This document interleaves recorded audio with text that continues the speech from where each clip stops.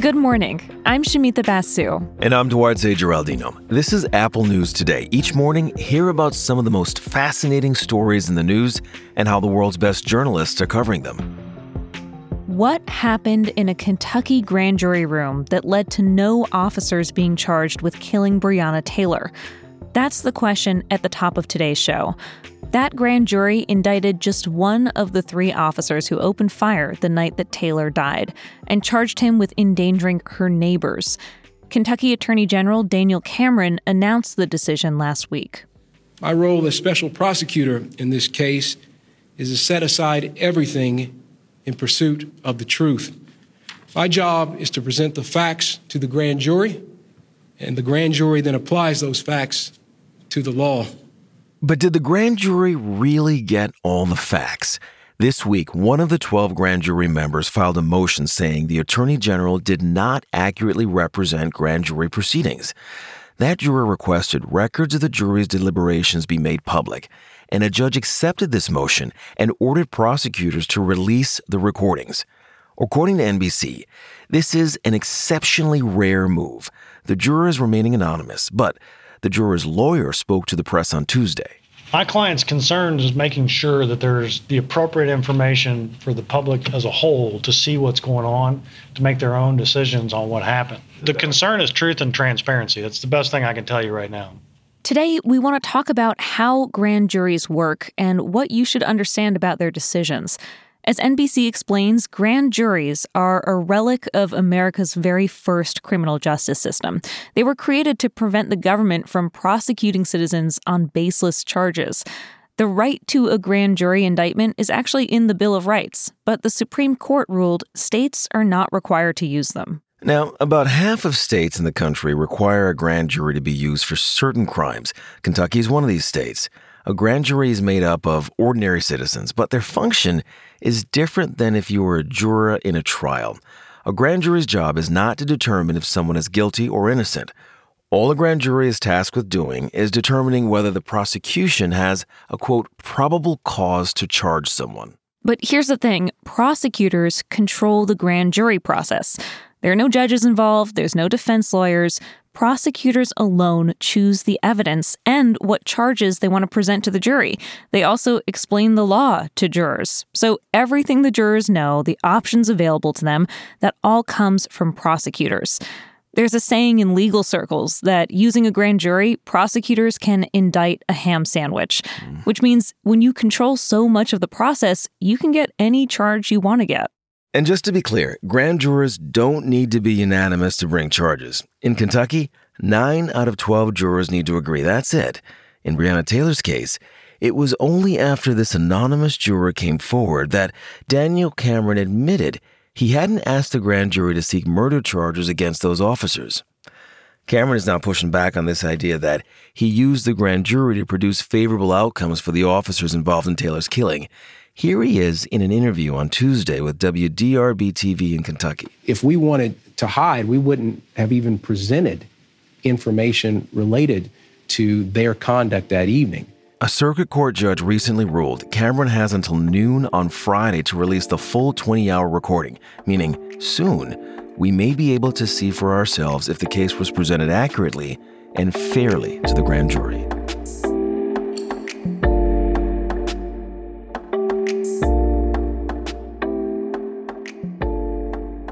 For most people, it's free to vote. Yet, in Florida, there's a group of people who, because they have criminal records, have to pay fines before they can vote. And that could impact the race for the White House. Florida is a key battleground state, but Florida's victor typically wins by a very slim margin. In 2016, Donald Trump won the state by just 113,000 votes. And this is why there's so much attention on the 1.4 million people in Florida who have been convicted of crimes and completed their sentences. The Wall Street Journal has this analysis, and to catch you up on the timeline here, because the rules have changed a couple of times, 2 years ago, people in Florida voted in favor of restoring voting rights for people who have felony convictions and have completed their sentences. But the Republican-majority state legislature has been trying to block that referendum. Last year, it passed a law saying people in this situation can only vote if they pay off all fines and fees first. And that law was challenged in court, which ruled in favor of restoring voting rights.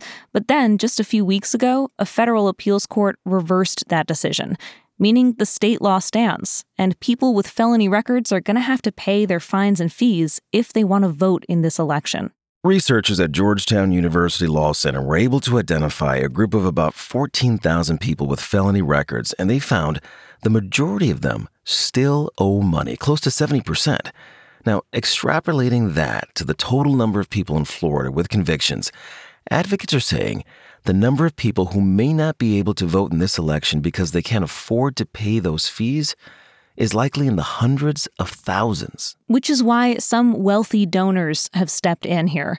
Michael Bloomberg raised $16 million to help people in Florida with felony convictions pay off any financial obligations. Now, last week, Florida's Attorney General called for state and federal authorities to investigate Bloomberg's donation as a possible violation of election laws, claiming that it incentivizes a group of people to vote. With all these changes to the rules, the Wall Street Journal reports there's a lot of confusion. Some people who are eligible may not know it. Others are afraid to register because they're not sure if they have outstanding debts tied to their sentences. And it's actually pretty hard to find out if you're on the hook for unpaid fees or fines. There's no central database that tells you what you owe, and time is running out. The Florida voter registration deadline is Monday.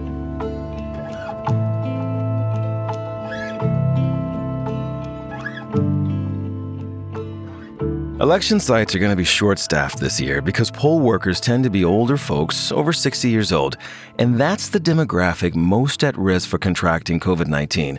So they need folks. If you want to help out, The Cut has details about how you can become a poll worker. Yeah, there have been a lot of articles written about the shortage of poll workers, but The Cut has one of the most comprehensive ones that we've seen about what the job actually entails.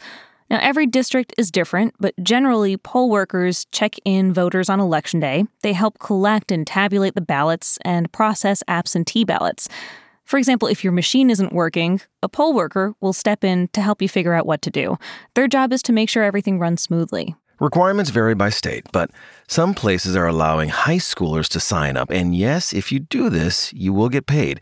In LA, you get about $175 for the day. In New York City, you may earn as much as $2,800 for working 10 days. And if you're wondering what kind of time commitment am I really signing up for here, it is a long day of work. But people who've done it in the past told The Cut it's gratifying. It's a day you'll never forget.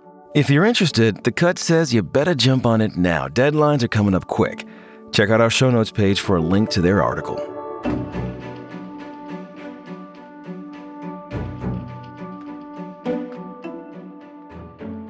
Let's take a breather from the race for the White House and turn to another election of sorts, the Fat Bear competition.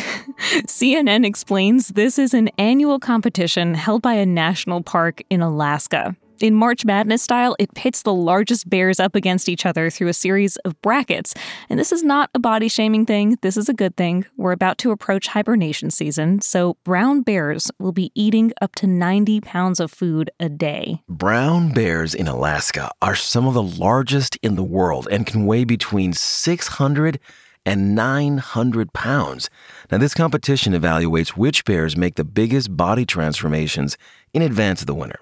The good news is you don't have to be an expert in bear fat to vote here. Anyone can cast a ballot online this week, and a winner will be declared next week. Now, last year's winner was a bear named Holly. Alaska's Katmai National Park and Preserve wrote about Holly, quote, "She is fat, she is fabulous.